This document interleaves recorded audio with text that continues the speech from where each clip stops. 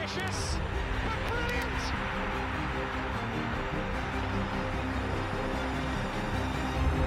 I don't believe it. I swear I do not believe it.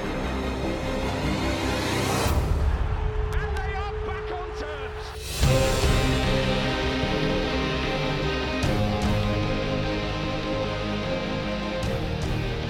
Hello and welcome to New York Talk. This is the Rotherham United podcast, and we have another win. Rotherham played, so obviously we won. Look at from Plymouth Argyle yesterday, and as seems to be the case in February-March time, we've got another game on Tuesday to talk about. So we're going to cover all that. To start with, it's just me and Danny. Thank you for being here, Danny. Otherwise, no worries. No worries. It was a little bit of a rush to get here on time because to say that I'm knackered after yesterday is a little bit of an understatement. But we're here. We're just double teaming it for the time being, but it'll be right, won't it, mate? Exactly. Mick promises he will be joining us from a car park somewhere in Wales. So that's exciting for us all to find out which car park it's going to be and when it's going to be. Has a bit of drama to proceedings tonight, I suppose. So let's just go through some stats before we talk about the game. Michael Smith scored yesterday, got his 58th goal for the club, which puts him level with Adam Lafondra, one away from being the club's top scorer in all competitions of the 21st century. We have won 7 out of the last 8 games, unbeaten in the last 10. This next stat is from Righty on Twitter, that we've only been behind this season for 179 minutes in total. Away from home, only 15 minutes. Yeah, I saw that one too. I think I saw Paul Davis tweet out yesterday. It was Joe Mattock's 200th appearance for the Millers as well yesterday. It's just getting silly now, Danny. Every stat I look at is just tells me Rotherham United are amazing. Yeah, I mean, that stat about being only behind for 179 minutes, I read that out on the bus on the way home, and everyone looked at me and went, really? But how have we managed that? And it's just testament to how good this team is this season. I mean, let's not beat around the bush. The win against Plymouth was touch and go at times. There were at least 4 times where they could have scored and they bottled it. And Vickers, he's got hands safer than houses. Anyway, that stat's incredible. And I still can't wrap my head around how I've only conceded 5 goals away from home in 17 away matches. How have we managed that? Who's pushed a button and gone, yes, Rotherham United will be absolutely exceptional away from home this season? I mean, I know we've been good away from home for the past couple seasons because it was our away form last time in League One that sort of propped us up a little bit. Yeah. But this season, we've just been a different class. I mean, just wow. That's all you can say, innit? Just wow. Yeah, it is. It's just brilliant. Let's go through some comments we've got with you. Scott Grundy's with us, YouTube user. Words aren't working tonight. That's a good start. Bazza, Paul Brook, Steve Grundy, Philip Rowlinson says good evening to fellow top of the league. Good evening. Johnny Davis hopes Mick's get a parking ticket from the. It's normally a co-op car park for anybody that's interested that Mick goes to. We'll find out whenever he turns up. Let's go back to the sort of pre-game yesterday, Danny. We talked midweek last week about maybe we might rest Woody against Morecambe. He didn't, so that means he rested him against Plymouth. And other than Chio came in for 2-2 as well. Sensible changes and changes that make sense. Yeah, I think he's resting Woody so he can score against Shrewsbury on Tuesday, to be fair. So. Yeah, but I think because of the weight of the fixtures we've got coming up, I mean, we've just done Saturday, then it's Tuesday, then it's Saturday, then it's Wednesday, then it's Saturday again. I think Woody does need a rest at some point, and I think in a game against Shrewsbury, which is Woody's forte, shall we say, it was right to rest him, but on the day, because of how much we sort of got caught out through Plymouth's long ball, and it wasn't like an over-the-top long ball, it just sort of went around the defenders weirdly. That sort of caught us out, and you could tell we were missing a little bit of Woody's organisation there. But I think sensible decision to rest him, and through Plymouth's pressure, I think it was right to keep him on the bench as well and bring Angus on, because it was definitely a bit more left-sided towards the end of the game. So bring Angus on in a bit of a calmer, more experienced head in place of Mattock, who was probably gasping by the end of it as well. Right decision, I think. But Woody, I think he needs to score now against Shrewsbury. Get his head on it. 80th odd minute. do me easy. Yeah, and it also makes sense because he missed that game, he can now play against Shrewsbury. He can almost certainly play against McDonald's, and then it's Papa John's, which you want to play in anyway. So I think it's quite clever to miss that one rather than the other ones. And knowing Plymouth aren't exactly a direct team, again, it makes sense. Morecambe had Stockton and others, which were very physical, which Woody helped us with. Carl Briggs. Let's talk about Josh Vickers before we talk about Smithy in more detail. Carl Briggs, Vickers making 13 saves in 2 games. We've talked about him a lot. We've talked about last few weeks, Danny, but he is just a fantastic goalkeeper. Some of them saves were brilliant. Yeah, they were. Excuse me, my voice still hasn't recovered yet. But yeah, the last couple of games, Vickers has kept us in those games. I mean, made some really good saves against Morecambe and the same against Plymouth. And I think on 1 or 2 occasions, his positioning and his overall saves themselves kept the score in our favour, especially the one with, who were it now? I think it was Hardy. Like he was having a stinker of an afternoon in terms of missing chances. But at one chance where he broke down their left-hand side, and everyone in the stands like 1-1 has to be, and then Vickers gets his hand to it, and it's like, honestly, I kid you not, I had to sit with my head between my knees because I could not fathom how we were still 1-0 ahead. Yeah. And at the end of the game, it's like, how have we won? Plymouth should have at least scored 2, but Vickers kept us in it. He really did. Yeah, no, he did. It was brilliant. Bit of luck, but the saying goes, expect to be lucky than good, and we're both. Yeah, so that helps. Alex Wesley mentions that basically that's how Fleetwood caught us out around the side when they beat us 4-2 at New York Stadium in the season. That's a good point. That playing that way does cause us probably, if you can move our defenders out of their centre positions, it does cause us real problems. But we'll see about that. How that would affect us in future games. Harry Astro, three words. Vickers is amazeballs. Yeah, I like it. Donald's with us. Hello, Donald. Thank you for joining us. Race medley. Evening, lads. Another smash and grab up the Millers. Yeah. But it's good to win these games, and that sounds a really stupid thing because every game's good to win. But we're under the Koch map, not be right. But at times we struggled. We struggled to get hold of the ball. Plymouth are clearly a very decent team, but we ground it out. We stuck in there by one way or another. We did it, and you look back on these games at the end of the season and think, well, that's why we're up. Yeah, Plymouth definitely put the squeeze on us for sure, because in the first half we sort of took the game to them a little bit to begin with. I think I'll comment on Fregdy a little bit later on, but. We put the pressure on straight away, and if he scores his first shot at goal, different game, I think.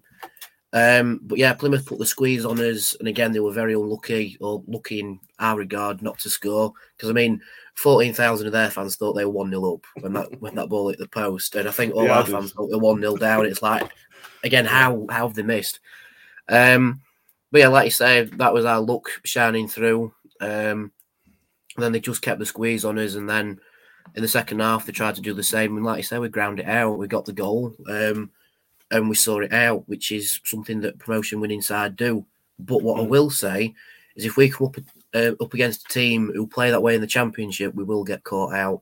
Yeah. Because in the Championship, it's a lot better finishing wise and taking the chances. So I think we get caught out there in the Championship. But we're in League One. And yeah, I think the green was our lucky colour. To be honest, as well as that red shirt away, because I don't think we've lost in that shirt yet. Fingers crossed, touch wood, all that jazz. I think I actually tweeted that we haven't conceded in that kit away. I think I saw. We're not conceded either. 5, so can we just wear red away all the time then? Yeah, exactly. We have Mick joining us from a car park in Wales. Are you there, Michael? Yeah, I'm here, mate. Yeah, sorry about this. Not a problem. Just for anybody that's interested, which car park are you in? Still Co-op, Benslock. Okay. If you're interested. Cool. Yeah, someone's going to go knock on his window going, oh, mate. Hey, well, do it like Anthony Neckwood. If anybody's in the area, go find him. Won't win a prize, but... Yeah, absolutely. You'll get a prize. Yeah, we can put people on the podcast. There you go. There's your prize. YouTube user Rubber the Green for a change. Yeah, we've certainly got that. That bounced off the post yesterday, Danny. Remind me of the Morecambe game. in the second half where it bounced back straight into Vickers' hands. It was a very similar look in that sense, which is, well, like I said, finally good to have luck on our side. Yep. Let's talk about the goal. Josh Smith, class play from Wilder for the goal, which a lot of fans haven't mentioned. That's why he stays on the pitch every week, because he can change the game in a second. Was unreal again yesterday. Yeah, mate. I mean, we'll talk about Michael Smith in a minute because he's scoring loads of goals, but the goal was made by Ben Wiles, wasn't it? It was such a great run. Yeah, it was, absolutely. And we know what Ben Wiles can do, don't we? You know, we've said it for, well, as long as we've been doing this podcast, we've been massive fans of Ben Wiles. And yesterday is just another example as to why we are, you know. It's a great run and a fantastic vision to pick out Smithy as well. That sort of reverse pass, it were, outstanding. Outstanding. Can't say enough good things about Ben Wiles. I know he's had a drop-off in form, but, you know, he's back up there now, isn't he? Back up and singing when it really matters. Yeah. And it weren't really a day where the midfield shone, Danny. I know Barlas come off for Odoffin. I'll talk about Odoffin in a minute, but Wiles, it was the shining light of our midfield three yesterday, weren't it? Well, I thought it was, wasn't it? I think it was a shining light in creating the goal in his own personal performance, but in terms of the usual job that he does, I think Plymouth actually stopped him doing that, but he sort of had to adjust the way he played, which still made him a shining light. I think in terms of the one who ran the midfield was probably Ollie Rathbun, but again, not through his usual means, through the means of just going after their players and putting in hard challenges and just keeping Plymouth a bit more spread out, because that's what Plymouth did. They stopped us playing the channels and they forced the wingers inside, which then disrupted the midfield. So they sort of had to adjust.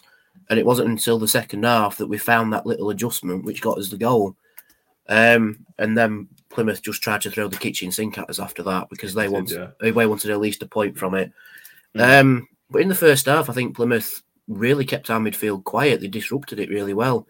And it wasn't until the second half where they went, right, we're not going to play our usual way, just try and just create something through the middle instead of playing the channels. And I think that's why Barlas had to go off, because we weren't getting that outlet to the channels. But yeah, I think it was individual quality and not tactics quality that shone through. I think that's the best way to put it. Yeah, I think that's fair. Michael Smith, as we mentioned, it was a lovely finish maker. Probably, we've talked about this a lot. It's probably one Smithy would have missed 2 years ago, because it wasn't an easy finish, but it was a very good finish. As you mentioned, it's 58th goal for the club in all competitions, 22nd of the season in the league. It's just great, Mick. I mean, he maybe didn't have the impact he may have wanted in the rest of the game. He didn't play badly, but he maybe didn't have the impact. But he's just popping up with goals, and he is invaluable to our team. Yeah, he is. He is, because he's scoring the goals and because of his hold-up play and everything else that he does. You know, I don't know how many times he's won us a game this season, but you know, yesterday was exactly that the same situation, wasn't it? You know what I mean? He's a hell of a player. And it's a hell of a story as well. You know, once his time at Rotherham United is done, it would be great to be able to sit down with him and just sort of listen to his story, this story of where he's come from and to where he's got now and how he's done it, because it's just, the transformation is just remarkable, absolutely remarkable. And if Paul Warne and his team are ever going to be remembered for just one thing, then I think the development of Michael Smith is probably right up there. Obviously, getting promoted as champions with over 100 points might be another, but that's you know. I think that's one for Sam Todd's list. Get Smithy on. Absolutely, mate, because it's a fairy tale story, really. You know, from a footballing point of view, to be sort of completely just lost. You know, down and out, sitting on bench at a bottom of a league club and not even getting a sniff, to now being, you know, an absolute prized asset, and it's going to be sought after when his contract's up. No, he is. Yeah. We anything you want to add to him? We've said so much stuff about Michael Smith. I absolutely love everything about him. Anything you want to add? Because I just love him. One thing I want to add is that if he scores a goal that either wins us promotion or wins us the league, I want him in the away end with us. I want him to jump into the away end with all the fans because he would get absolute. It'd be like what happened to Ronnie Moore in the game against Plymouth, funny enough, that won us the 1980-81 league trophy, league title. Can't get the words out, I'm still knackered. But yeah, Ronnie Moore ended up losing his shirt and his sock, weirdly, in that game. So. Yeah, just one sock. You see him walking. It was on that the big game thing that they used to do, and you see him walking back to the dressing room. There's no shirt and there's one sock. It's like, well, how's that happen then? But yeah, if Smith seals either promotion or the title, whichever's the better goal, to be fair, I want him in the away end with us celebrating. That'll be absolutely unreal. He might get fined for it, but well, that's acceptable. If anybody's listening knows what happened to Ronnie Moore's sock, I would love to know. If somebody's just ended up with just one footballer's sock, that would be a great story. If anybody has it or anybody knows what happened to it, let us know. I reckon someone's got it framed on the wall. Yeah. It's just one lone, really stretched out sock, and then a picture of Ronnie Moore on it. Yeah, sock. That shirt that's about 7 sizes too big for him now. Yeah, yeah. I think if Michael Smith has you should mention this, Matt. Go on. It's funny you should mention it. I've got a sock in my drawer that I have no idea where it came from. Is it red? Maybe that's it. Could be. We could have tracked it down already. If Michael Smith has an Alan League type moment or a Frecklington type moment, he's not far off getting his own statue, I think, to be fair. Let's hope. I don't think it'll be as dramatic as Frecklington or Alan League, because I think if it goes down to the last day of the season, I think we've had a bit of a collapse. But still it'll be amazing. Nicholas Skidmore, he's definitely getting that shirt. He wants it. Mm-hmm. Yeah, he does. And he's not far off now. I think Paul Davis say he needs to get a goal every other game or something like that to get a target. Roughly, I think he's getting a. I think he needs to average a goal every 1.9 games or something. So if he manages a goal every other game, he should just hit 25. And if he gets it, after the last game of the season, Rich Mark has to come out and present it to him. Definitely. Yeah. Yeah, that was the one we want to see. Nobody wants to see trophy lift. We want to see Richie Barker hand over the shirt. Sam Tucks, Freddie deserves some credit as well. We were all quick to knock him with his transfer request. He's been a good professional, played well. All well done to Warney for showing faith. And that's where there's 2 parts to this for me, Mick. There is the Freddie part and the Paul Warne part. Let's start with the Paul Warne part. I think Paul Warne has done as good a job as anybody could have expected him to do with a player who put in a transfer request. I think taking him out of the situation straight away was the right decision for the player as well as the club. And I think trying to gradually bring him back in was the right idea. It didn't work. It didn't work in the Cheltenham game, for example. And then he's brought him back in on Sheffield Wednesday, and it's worked a treat. Now, this all might be luck. I might be giving Warney credit that he might not deserve, but I don't believe that. For me, Warney's played an absolute blinder with how he's managed Freddie. Yeah, absolutely, he has, without a doubt. And then Freddie's got his part to play as well in this, hasn't he? And we discussed this at the time when he put in the transfer request. None of us really know the background to that, why it happened and why he wanted to leave and everything else. But yeah, you're right. Warney has done the right thing. You know, he has kept him out of the limelight for a while, and then he's brought him back in, and he's come back in firing on all cylinders. Whether that's to try and manipulate a move come the summer, whatever that is, he's showing the ability we all know he's got. You know, I don't think anybody, certainly not on this podcast, at any stage have we ever really questioned his ability. It's always been the work rate, hasn't it, and the kind of the psychological side of it more than anything else, and how he approaches the game. And I guess from a manager's point of view, if you've got Paul Warne managing you, you know, the psychological side is going to be just as important to him, and he clearly knows how to deal with that, and it's worked wonders so far with Freddie. Hopefully now he will kick on till the end of the season and continue playing the way he has with the same sort of intensity. You just worry, don't you? I know you just worry that it is going to drop off, that intensity, because it always has done, or it always has done in the past. But maybe things have changed, Maybe he has seen the light and thinking, and he realises that there's probably not many better places to play football at the moment, and not many better regimes to play it under. Yeah. Philip Rawlinson with a very brilliant question. Can you imagine how Steve Evans would have handled the Ladapo situation? I can imagine. I can definitely imagine that. I spoke to Radio Sheffield before game, Danny, and they asked me about what I think about Freddie, blah, blah, blah. And I said that if he gets us promoted, we can all leave happy. If he wants to leave in summer, we can shake hands, job well done, and let's all move on in the best interest of everybody else. And this is what was frustrating about transfer request.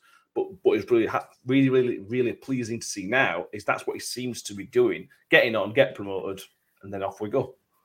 Yeah, I think it's shown that he is committed to this side and winning his promotion. Whether or not that helps him get a move away in the summer, we'll have to wait and see. But like I say, with how Warren's handled it, Freddie had that period of effectively being on the naughty step. Whether or not that's actually the case, or whether it was some time that Freddie needed to recompose himself, I don't know. But I think the way he's come into the side and effectively hit the ground running again, it's shown that his head's in the right place to put a shift in and try and help us out wherever he can. But I think in the Plymouth game, he probably tried a little bit too hard to score at times. You could tell he really, really wanted to score, but sometimes he couldn't sort his feet out, or he just angles his foot wrong or doesn't get enough power on it. But he really wanted to score. And like I said before, Mick found the car park in Wales. If he scores the goal, which was effectively the first chance of the game, it's a completely different game again. But that one chance he had at the end of the game where I don't know, I think he toe pokes it or something, and it's like, oh, if you score that, that's the game done, and that's my blood pressure a lot lower than it should have been. But anyway, tip top. Freddie's put himself back on the market, playing well. Yeah, if that's the case, I'm happy with it. If he gets us up, they're all free to leave for the right money, right situation. I'm sure most people would see that. Will Roebuck says he bumped into Smithy in the hotel and said it took them 7 hours to get down there because the coach broke down. Really? Thankfully, that didn't affect the performance. So that's the strikers ticked off. Let's talk about the midfield three. Well, midfield change. Let's more prayers on Paul Warne. The change in midfield, which was Dan Barlaser came off. Hakeem Adofin came on with about half an hour left, maybe a bit less than that. And it was the right move, Danny. And it was really good. We've been calling for Adofin for ages, but we can't get it squad. That's the Adofin I think we've got. And I thought it wasn't amazing and all singing or dancing, but he did really, really well at what he was asked to do. Yeah, like I say, I think we brought Barlaser off because Plymouth didn't let us play the channels as well as we have been doing for this season. And they forced the wingers to go inside rather than outside. So that's why Barlaser's distribution wasn't quite as good, because the wingers weren't pushing the white lines. And I think as well his set pieces were a little bit off. I think it was a little bit of an off day set piece wise. He tended to do daisy cutter free kicks and corners that weren't really beating the first man. But I think to take him off and bring a Doffin on it added a little bit of a more of a defensive buffer in front of the back three, because Adofin is more of a CDM than Barlaser is, because like Warney says, Barlaser's our quarterback. So it's like he plays in a CDM position, but he's not a CDM, he's a distributor. Whereas Adofin is your part and parcel CDM, and he can even double up as a centre-back at times when you need him to. It definitely showed that his distribution isn't on par with Barlaser's, because there was one ball that he sent out to Ossie Tutu on the wing, and it was like, if that's Barlaser, he makes that pass, but he's just overcooked it a little bit. But no, I thought one of them with a Doffin, it was like he wasn't exactly exceptional, but he was just steady. He did his job, but didn't do anything exceptional. However, if he wraps his foot round that ball a little bit better, that is one of the goals of the season. He just needs to curl it a little bit more, but. Yeah, again, another chance to put the game to bed. Not quite, but got the rub of the green, like that comment said earlier. Yeah, the thing is with Adofin, Mick, is, and this is a sort of difference with Danny, as says, they are very, very, very different players. But when you have Adofin in that position, it gives you that presence. there might not be much height difference, to be honest with you. There might not be strength difference, but he just has that aura about him that I'm in charge here. Whereas Barlas is more get the ball down, move it forward, and things like that. And that's why I thought it was a really clever change, because it just gives an extra little bit of presence in that midfield three. Yeah, without doubt. He is. I don't know. It's difficult to put your finger on it, isn't it? They are very different players, as you say, but he has got that presence, and you said it right there. That Dan Barlaser doesn't necessarily have. You know, he's just a big lad, and he's quick. And you know what? If he gets a regular running squad, if he were to play for 2 seasons permanently, he would get goal of the season both seasons, no question about it. Because you know that he's going to bag an absolute screamer at some stage. You just know he is. So he's a little bit of a. I don't know. I'm looking back to Shemi Ajayi and thinking, you know, he's got a lot of Ajayi's qualities. In the sense that he's big and strong in tackle and everything else, but he can also play those sort of that delicate touch as well. I don't know. I like him. I like him a lot, and I feel a little bit sorry for him not getting in the squad. But you know, we've got the best midfield in this division, haven't we? You know, there's no question about that.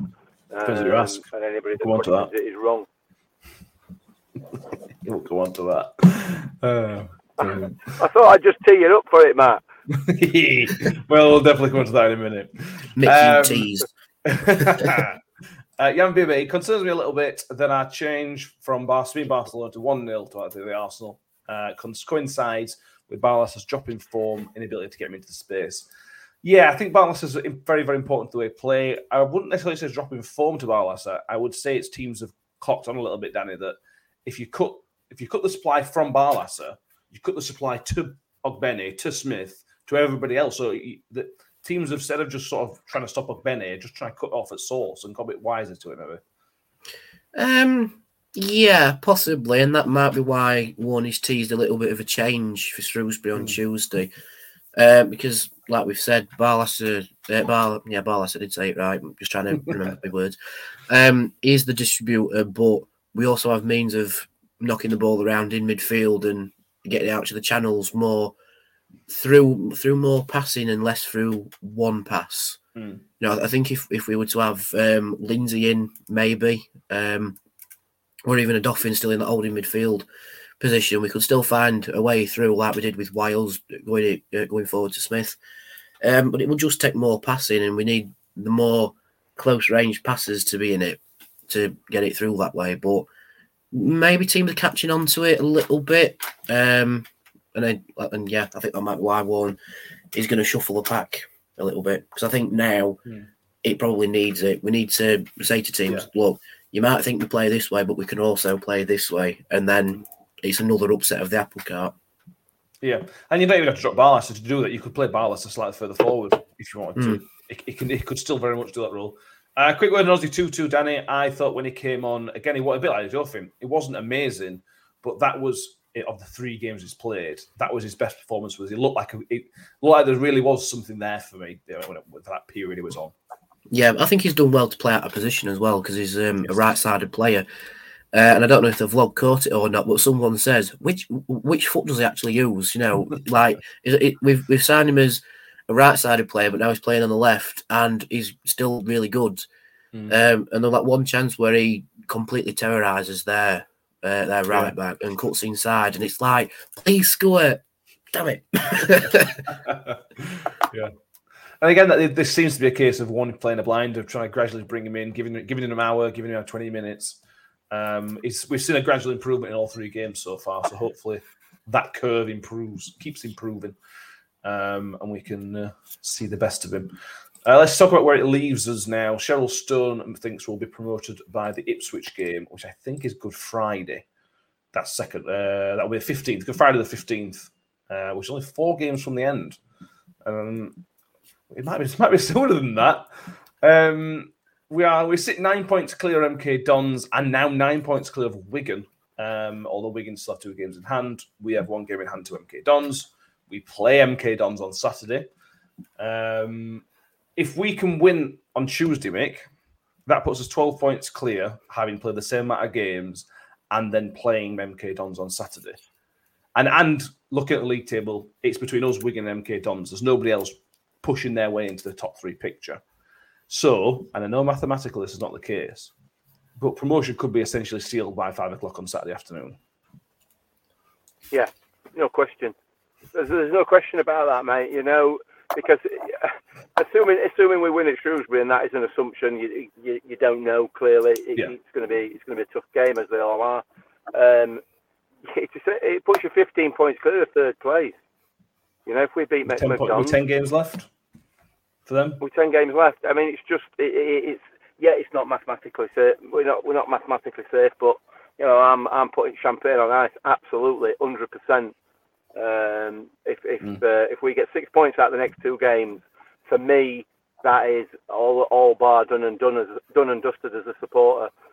Hopefully, there's no hopefully about it. The players won't look at it that way. Warney won't allow them to do that. It's key. These next 2 they're all key, aren't they? But despite everything that's been said about the last sort of 5 or 6 games, the game a week on Saturday, the game next Saturday is the biggest game of the season. No question about it. And I'll be surprised if after that there's a game that's as big for the rest of the season, a game as it's important. So, but can I just pop back to that comment you put up last time about us being prime Barcelona and now 1-0 to the Arsenal. Yes. I think that goes back to the conversation that Ian Evatt had a few weeks ago that he banged out onto social media about this tiki-taka football.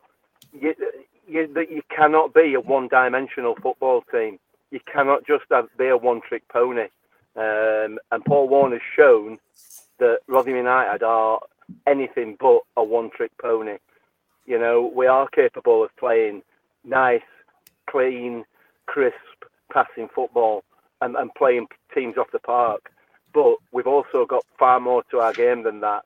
And at this stage of the season, for me, I don't think it's about a drop-off in form. I think what it's about now is digging out those wins. It's vitally, vitally important that we get as many points on the board, obviously. I mean, that goes without saying. But, it's just dig them out at all costs now. It's about... the stage of the season is different, isn't it? Yeah. And it's just about having something else in your armoury.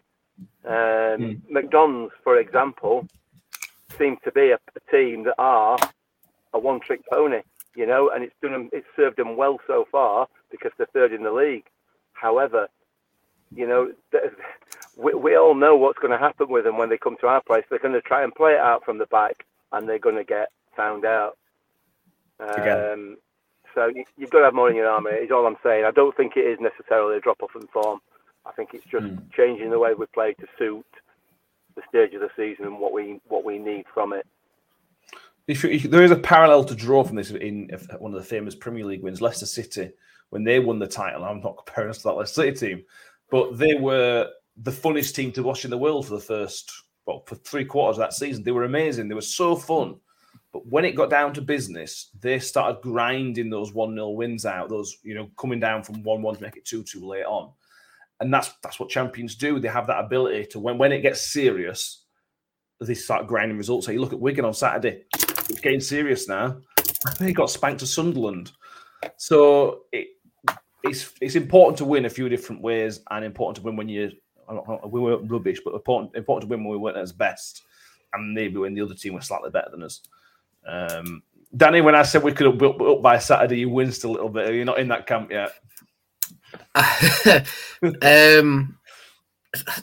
don't quite know what to think, to be honest. I mean, the only thing that I'm really thinking about now is how can I get myself a bit more awake, and I'm quite fancying a kebab, to be honest. But to say we're up again if we beat MK Dons, yes, technically you can say that. I mean, the one thing that's really, really helping us out is our goal difference as well. We're 9 points absolutely in front, but it's sort of 10. I mean, it has to be counted at least a point if you've got a goal difference of 42.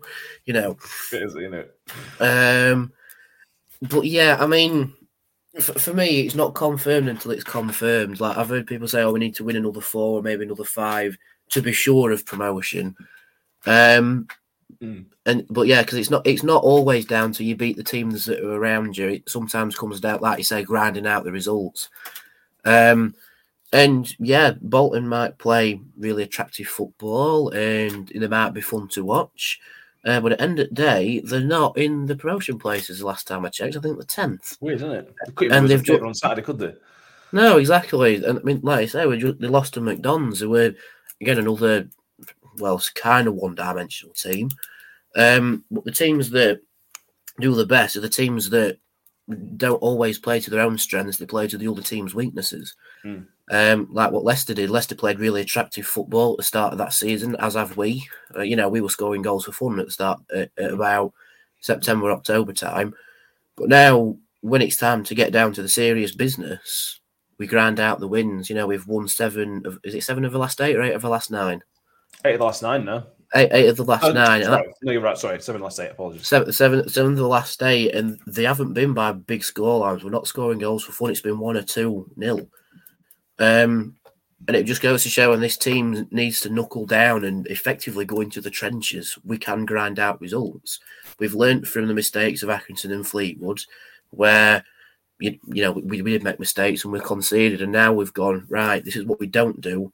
We need to dig our heels in and grind it out, and that's what we're doing. But going back to we're up if we beat MK Dons, yes, yeah, I can see that point. But when our fans are saying you've seen your champions now go home, it's a bit, don't jinx it yet. It's too early. We're in February still. Stop it. Yeah, so we talked a few weeks ago about getting the 90. I think Paul Warnes even mentioned the 90 points as well. We're 5 wins, we're 15 points, we'll get you to 90 points. And again, all the stats tell you, all history tells you, if you get 90 points, there's an incredibly high chance that you are going to get promoted. Like I said, we've talked in the past, there's only 2 teams in the history of EFL that have got 90 points and not gone up, and that's in all 3 divisions. So 90 points will get you there. So that is five wins away, in theory. Probably won't need that, but anyway. Yeah. Let us move on to something completely unrelated, but still rather United related. There was a tweet that came out today from a Sheffield Wednesday reporter. Joe Cran was the journalist, I guess. I think it was the Star. I'm not sure. He said that on current form, there is not a better midfield 3 of Bannon, Luongo, and Byers. Sometimes I think I don't really understand football. When you see something and think, well, that's not what I sort of remember and what I've seen, Mick. We've got to caveat this, Mick, by saying that we don't watch Sheffield Wednesday week in, week out, much like he doesn't watch Rotherham week in, week out. But that seems a bit of a crazy claim. Yeah, you could say that, and you'd be right. Danny, I know you're practicing and trying and sort of at uni looking at being a sports journalist. A bit of advice from me as a member of the public, if you're going to look at how not to do it, have a look at our Sheffield Wednesday reporters report on Sheffield Wednesday. I mean, you look at the report in the Star for the Sheffield Wednesday game against us. And that was just the most incredible piece of journalism I think I've ever seen. And I have seen some garbage written in newspapers, but that was just way head and shoulders above anything I've ever read. I know I accept that this is a different journalist that's put this one out there. It looks to me, in all seriousness, that he's just fishing for clicks, because it so clearly can't possibly be the case. Just even looking at the league table, if you've never seen us, Wigan, McDonald's, Oxford, Sheffield Wednesday and Sunderland this season, even if you've never seen any of those teams play, all you need to do is look at the league table to see that can't possibly be true. It's just nonsense. Look, individually, I'm sure they're very good players. We all know Barry Bannon is an excellent footballer. There's no question about that. However, well, that's as maybe. But he ain't top of the league. and it ain't even close. You know what I mean? It's not as though they're even challenging. They're just about challenging for the playoff spots. So it's just nonsense. It's just clickbait, isn't it? You know what I mean? And hardly really worthy of much chat, to be honest. It's just nonsense. I know, it's just good to gloat sometimes, though, isn't it? You know, when you get this opportunity to gloat, you just got to take Oh, it. yeah. Take the win. 100%. Danny? Absolutely. I am going to make my comment, but I just need to write one more thing down. Just bear with me a second. Donna London and Mick Grant. That's the only reason she's here. Right, I'm ready now. No, it weren't much of a rant.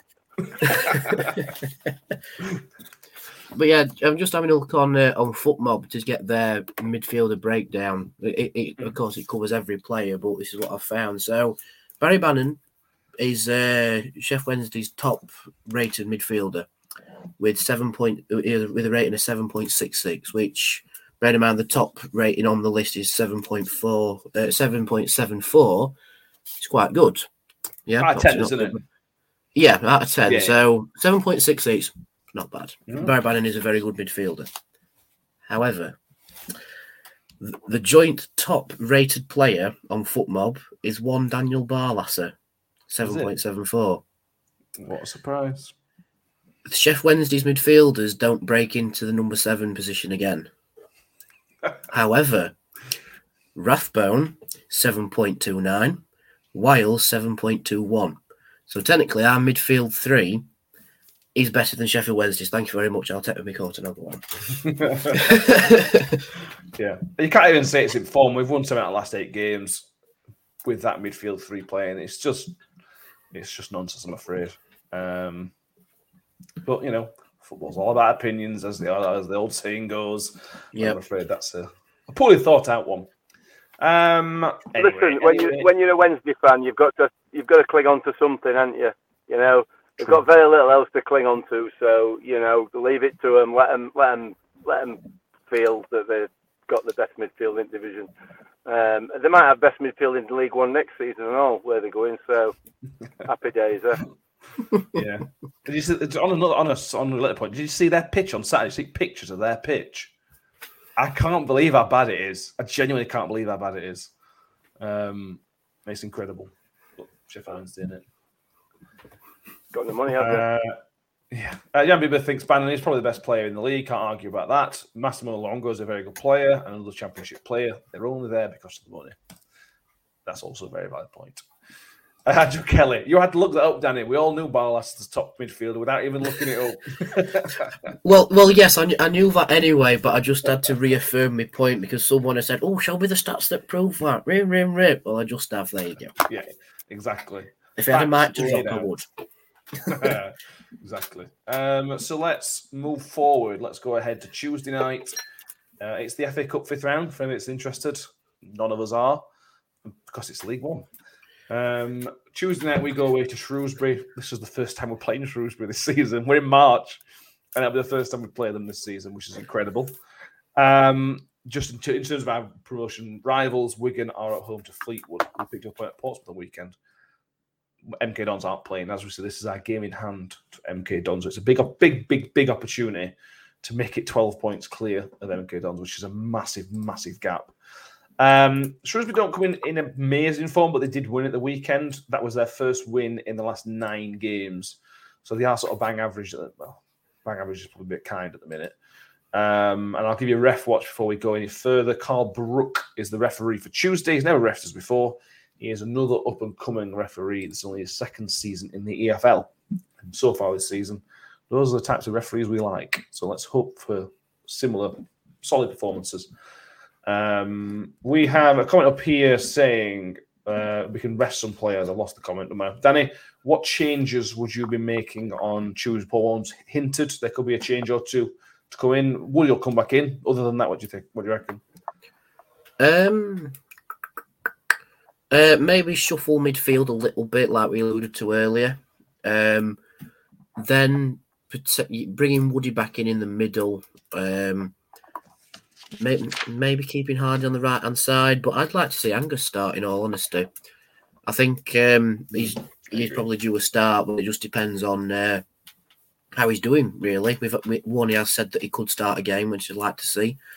I'd potentially like to see Georgie Kelly make an appearance as well, but as we've seen with Ollie Tutu, we're not going to play him until Warney is sure he's ready. We could see him in the match day 18 and maybe come on later in the game if we want to save Smith or Freddie a little bit for the McDonald's game. But yeah, that's what I'd like to see. But main shuffle, I'd say, in midfield, maybe take Barlaser out for a little bit and bring Lindsay in, or maybe even bring Wilesy out for Lindsay and try it that way on and try and play through the middle, get it into the final third and then push it wide rather than distributing from the middle of the park, pushing it wide and sending Chio and Ozzy on the backs down the wing. Just shuffle the pack just a little bit and give the Meraki a shake just to freshen it up a little bit. Yeah, it's a tough one though, Mick, because I think I agree with Danny and I agree with a lot of people in comments saying that it's time for a change up a little bit.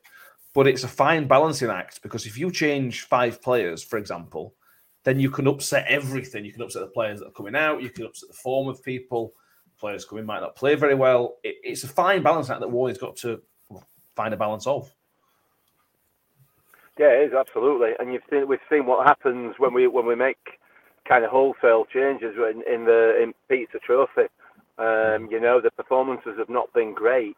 They've been all right and they've been sufficient to get us through, but they've not been to the level that they have been in the league. So I can't see him making wholesale changes. I do wonder whether I know Freddie got a knock at the back end of the game on Saturday. I just wonder whether he may well rest Freddie on Tuesday, and I just wonder. I don't know. Are we going to see Georgie Kelly instead of Freddie? I don't know. I might have that in my fan hub. Because I don't know, we'll see, but it is a possibility. But I don't think he'll make masses of changes.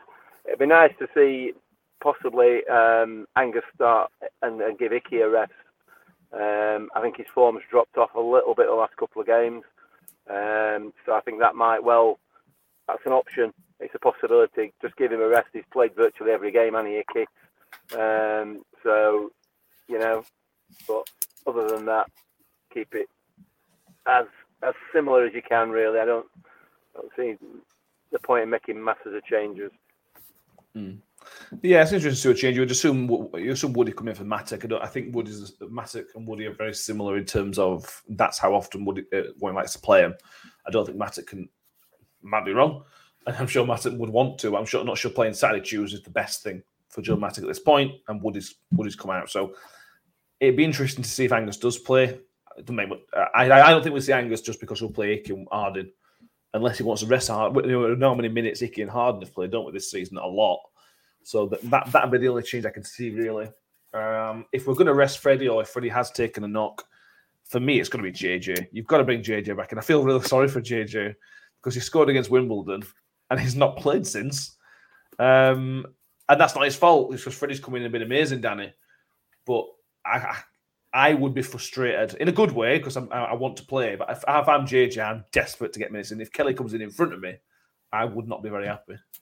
Yeah, very true. But for JJ as well, he definitely understands the job that's on. He understands that he gets his chance when effectively his name's written on the board, doesn't he? But if I were JJ, I'd be eyeing up a really strong performance against Hartlepool now. Yeah. Because he knows when it comes to the crunch games, we will play with the stronger 2 attackers. And for me, in his position, I'd be going, right, I need to play a blinder against Hartlepool and keep pushing us on.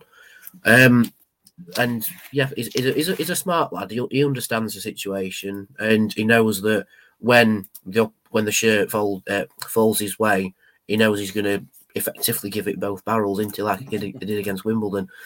I've just made a little note of a potential starting 11 for Tuesday, so I just want to hear your thoughts and the comments' thoughts on it. So Vickers in goal, obviously. Harding, Wood, and McDonald's is your back 3. Ogbeni and Tutu is your wing backs. And switch from a sitting midfielder to an attacking midfielder. So you've got Lindsay Wiles and then Rathbun ever so slightly in front, so he can run that centre channel behind the strikers, and then potentially Smith and Kelly up front for me. So you get it to Rathbone, he then puts it out wide, bring it into the big men in front, bang, 1-0, easy. I like style. I think might be right. I think Angus Icky played a lot of minutes, and the last 2 games. And again, I don't think Icky was bad on Saturday, but I don't think it was at his normal levels. So it may well be just his time out of the team. And we'd all love to see Angus play. We'd all love to see Angus get a start. Mick, thoughts on that? That's my final team, mate. 100%. That's where I'm going. You're not putting a Doffin in? I think Danny's got that absolutely right. Say again? You're not putting a Doffin in? No. I think that's possibly one too many changes there. I may not mess about with the midfield as much as Danny did there. I might keep Barlasser in there, but I don't know. I think he's got that just about right, Danny. Yeah, I would personally bring a Doffin in for Barlasser, just to give Barlasser a bit of rest and to mix it up opposition. Opposition, I'm not be expecting Barlasser not to play. So whatever you do, if you don't play Barlasser, it's going to throw a spanner in their works. I also definitely agree with 2-2 getting a start as well. Again, Fergie was a bit like Icky, not terrible, not a bad performance, but not quite at his levels. So I wonder if he needs a bit of time out. I think whilst Miller's still on the recovery, I mean, he's out of the medical room now, but whilst he's still working his way back in, I'd stick with playing 2-2 as your fast winger on the left-hand side, because he can still do the job there, can't he? But in terms of running the channels, I think Ferguson is struggling just a little bit in the same regard that with Icky, he's played a lot of minutes and he just needs a little bit of a rest. But whilst Miller's out, we've not really had that outlet, but now we've got 2-2, potentially, Yeah. Jeremy agrees with you. I think Angus should start being really bright when he's been playing. I think Danny has been bang on with that mix up. Mix it up a few could turn to positive. Donna is also with you, Danny. Danny, bang on, but she'd swap Smithy for Freddie in your lineup because Smithy does need a rest. Yeah, probably Smithy does need a rest, but Smithy will get a rest next week. He'll be on bench against Hartlepool, you'd have thought, at best. So there is a rest coming up for him, is maybe what I'd think. Donna has also a challenge for us as well. Donna is going to she's leaving us at 9 because Peaky Blinders is on. She's going to open up the score prediction sign for us all to win. Ben's not here, obviously. So she needs our score prediction and the first goal and what and I'm not well. I can't read. And what minute the first goal will be in. I would like to point out that me and Mick got the score prediction right for Saturday, but Mick said Freddie would score, so I'd win that one. So, Danny, do you want to start us off? What do you think Tuesday's result will be? I think it'll be another grinding out of a win. To be fair, I don't think we're going to batter Shrewsbury at all. If we do make some numerous changes, I think anywhere more than 5, I think we'll probably disrupt it because it's not a EFL Trophy fixture. We don't want to make more than 6 changes at all because then your disruption kicks in. So I'm going to say 1-0, probably Wood to score. Wood to score 73 minutes. Okay, it's about time we start scoring some late goals, to be fair, wasn't it? It's been a little while. I'm going to be confident. I'm going to say 3-0 with the first goal on the 12th minute. I'm not going to look at the score as 3-0. Guys, if Georgie Kelly scores in the 12th minute, that'd be exceptional. That'd be amazing, wouldn't it? Yeah. Michael. I'm going to go 2-0. I think it's going to be 2-0 at Millers. I think we will score in the first half. Who do I think is going to score? I don't know. No idea. Smithy on 23. 2-0 Millers. 23. Do I need to pick a scorer? Because I didn't pick a first goal scorer. Is that what I need to do as well? I don't know. Yeah. I'll go Smithy to get the record, take him on to take it past Alfie. Jan Bibber thinks it's going to be 1-1. Josh Fletcher, Wood hat-trick 3-0. Brilliant. Steve Cooper 1-0. Steve Gundy 2-1. Donna thinks it's going to be 1-0. And Carl Briggs thinks it's going to be 2-0 as well. Yeah. our away, we talked about this. This was why I thought we'd win 1-0 on Saturday, why I used to 2-0, Danny, why I mixed it 1-0. Our away form's just ridiculous. And it's the important time of the season. Things have started stepping up in terms of performance. Tip Top's gone join with us. Tip Top 2-1 to the Millers. Smith on 19 minutes. Paul Brock says 1-0. Scott Grundy says 2. On slightly other topics, Cheryl Stone is asking the question: when will it be confirmed that we are not or are playing Sunderland because it's the international weekend? That is, well, that game is scheduled, if everybody's interested, scheduled for the 26th of March. So it's normally around 2 weeks before the international lineups get announced. If you want my money, that game will not go ahead on the date scheduled. But with how little time there is left after, the EFL might be more encouraging to people to play the games. Don't know. Let's wait and see on that one. It's also the end of the month, which is also worth pointing out that we could have another Player and Manager of the Month award coming to the club. As we mentioned, we've got an incredible record this month. I can't see anybody in the league having a better team record, so Paul Warne should win Manager of the Month. If you had to pick a nomination, Danny, let's play this game. If you had to pick a nomination for a Rotherham player to go into the 4 nominees for Player of the Month, which one this month would get in? Well, I can tell you now, I hope Warney doesn't win it, because knowing our luck, we'd get the curse of the Manager of the Month award. So I hope Liam Richardson wins it, to be honest. But players that get nominated, what the hell? We've had Smith win it and we've had Barlaser win it, so they're not going to win it again due to no more Jordans. No, due to the EFL also trying to be impartial. Maybe Rathbone, maybe chuck him in, give him a go. This is a great shout by 2 people in the comments. Josh Fletcher says Vickers. Andy Hunt says Vickers. Hey, that's a shout, Yeah, that is a great shout, because not only the pick, but he had the penalty save against Accrington, which was this month. Mm-hmm. This month, I mean, in February, he's conceded once. Yeah. Vickers wins it hands down. Then, yeah, unless someone scored 14 goals this month, Vickers wins it easy. Yeah, it's got to be Josh Vickers. I bet you he won't be nominated, Mick, but Vickers should be up for that nomination because he has been superb. And he is a huge reason why we've picked up so many points. Yeah, absolutely, and he'd be fully deserving of it as well. I'd throw in Freddie. The way that these things go, they're like, if you score a goal, you're man at match, aren't you? You know what I mean? Freddie scored some crucial goals this month and some cracking goals as well, particularly that one the other night. So, but Josh Vickers, for me, you're absolutely right. He's been our Player of the Month. Ridiculous, really, isn't it? We're top of league, 9 points clear and everything else, and we're saying goalie's been Player of the Month, but he's an absolute vital cog in this wheel at the moment. He's been brilliant, absolutely outstanding. 3rd choice last year in Championship. I know, crazy. And I know that sometimes we get people from Sky Sports listening. We're doing their prep for games and whatnot. So if anybody's listening from Sky Sports or the EFL, hello, Josh Vickers deserves at least to be nominated. Mm-hmm. So I'm sure he won't be. I think we're done. We've kept it within the hour. Is there any other topics, comments, queries that we want to cover? We can go over the hour if we want to. There's no limit. Anything from you, Mick? Nah, nothing from me. I missed the game yesterday, unfortunately. I had to listen to it on radio, which was a bit poor. Yeah, but crap, that means you got to listen to a certain somebody on the radio as well before kick-off, didn't you? Yeah, come on, let's not let's not push it then, Matt. Come on, you know what I mean?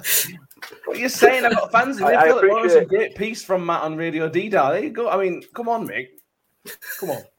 Listen, I accept that it was a really, really good little section from you there. But I don't mess about with Radio D-Dar anymore now. I'm obviously on national radio on 5 Live. I'm on their list for the Rotherham United call. So anyway, you enjoy your local radio, your tin pot local radio, mate. He says, acting like he's doing a phone-in on Radio Doodah when he's passing Mr. Praise or Grumble from him. My name's Mick, and it's a grumble, obviously. You know.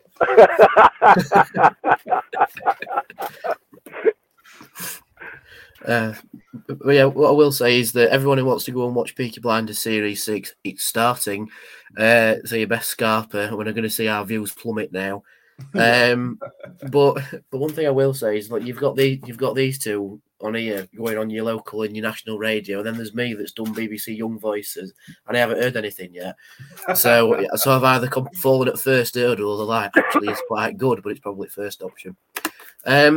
But yeah, the last bit from me isn't Rotherham United related, so that's why I'm saying it. When everyone's gone to watch BBC 1 or 2 or whatever Peaky Blinders is on, and it's FIFA have reached a decision on what's happening with Russia. Honestly, mate. And they've said that for the World Cup playoffs, Russia's going to compete as RFU. There's going to be no Russian fans allowed, no Russian flag, no Russian national anthem, and they have to play at neutral venues in Europe, so they can't play in Moscow.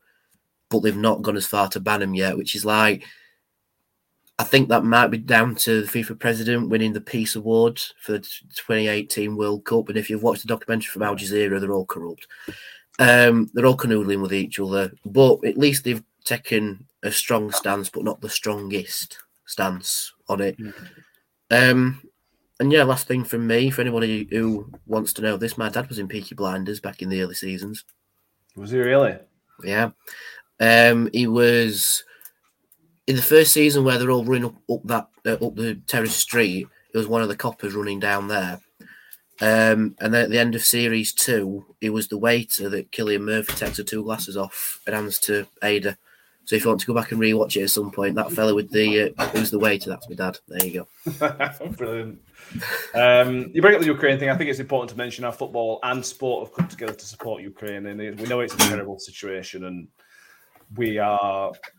All we can do is thoughts and prayers. We can't do anything else. But obviously, we support Ukraine. And I support everything that all these clubs and everything have done. Everything else, I suppose, to put pressure on that person. Yeah. Have you seen me sign? I saw you sign, Danny. If anybody's not seen the vlog, go watch Danny's sign. Or you can see it if anyone's watching. Any kids watching, don't read that. I watched the vlog earlier, Danny, and I watched the week with little girls on set. I was just watching it and I said, "Do not read that." So it's a swear, I really don't know. It's also what I want to mention that I think the Ukrainian people have been amazing. It's worth these bring out stories, and the resilience of these guys over there, those defending their country, has just been beautiful to see. Honestly, I think it's amazing. And I can't add much else. Slavia, Ukraine, as they say. Michael, thank you for joining us tonight from the car park in Wales. We'll give them a plug. They can sponsor us, couldn't they, I suppose? Yeah. We'll see if we can get a sponsor from them. I've even got my Manscaped t-shirt on tonight as well. That's no good, is it? Now I'm not on camera. Brilliant. If you haven't already, go watch Danny's vlog, because again, it's brilliant.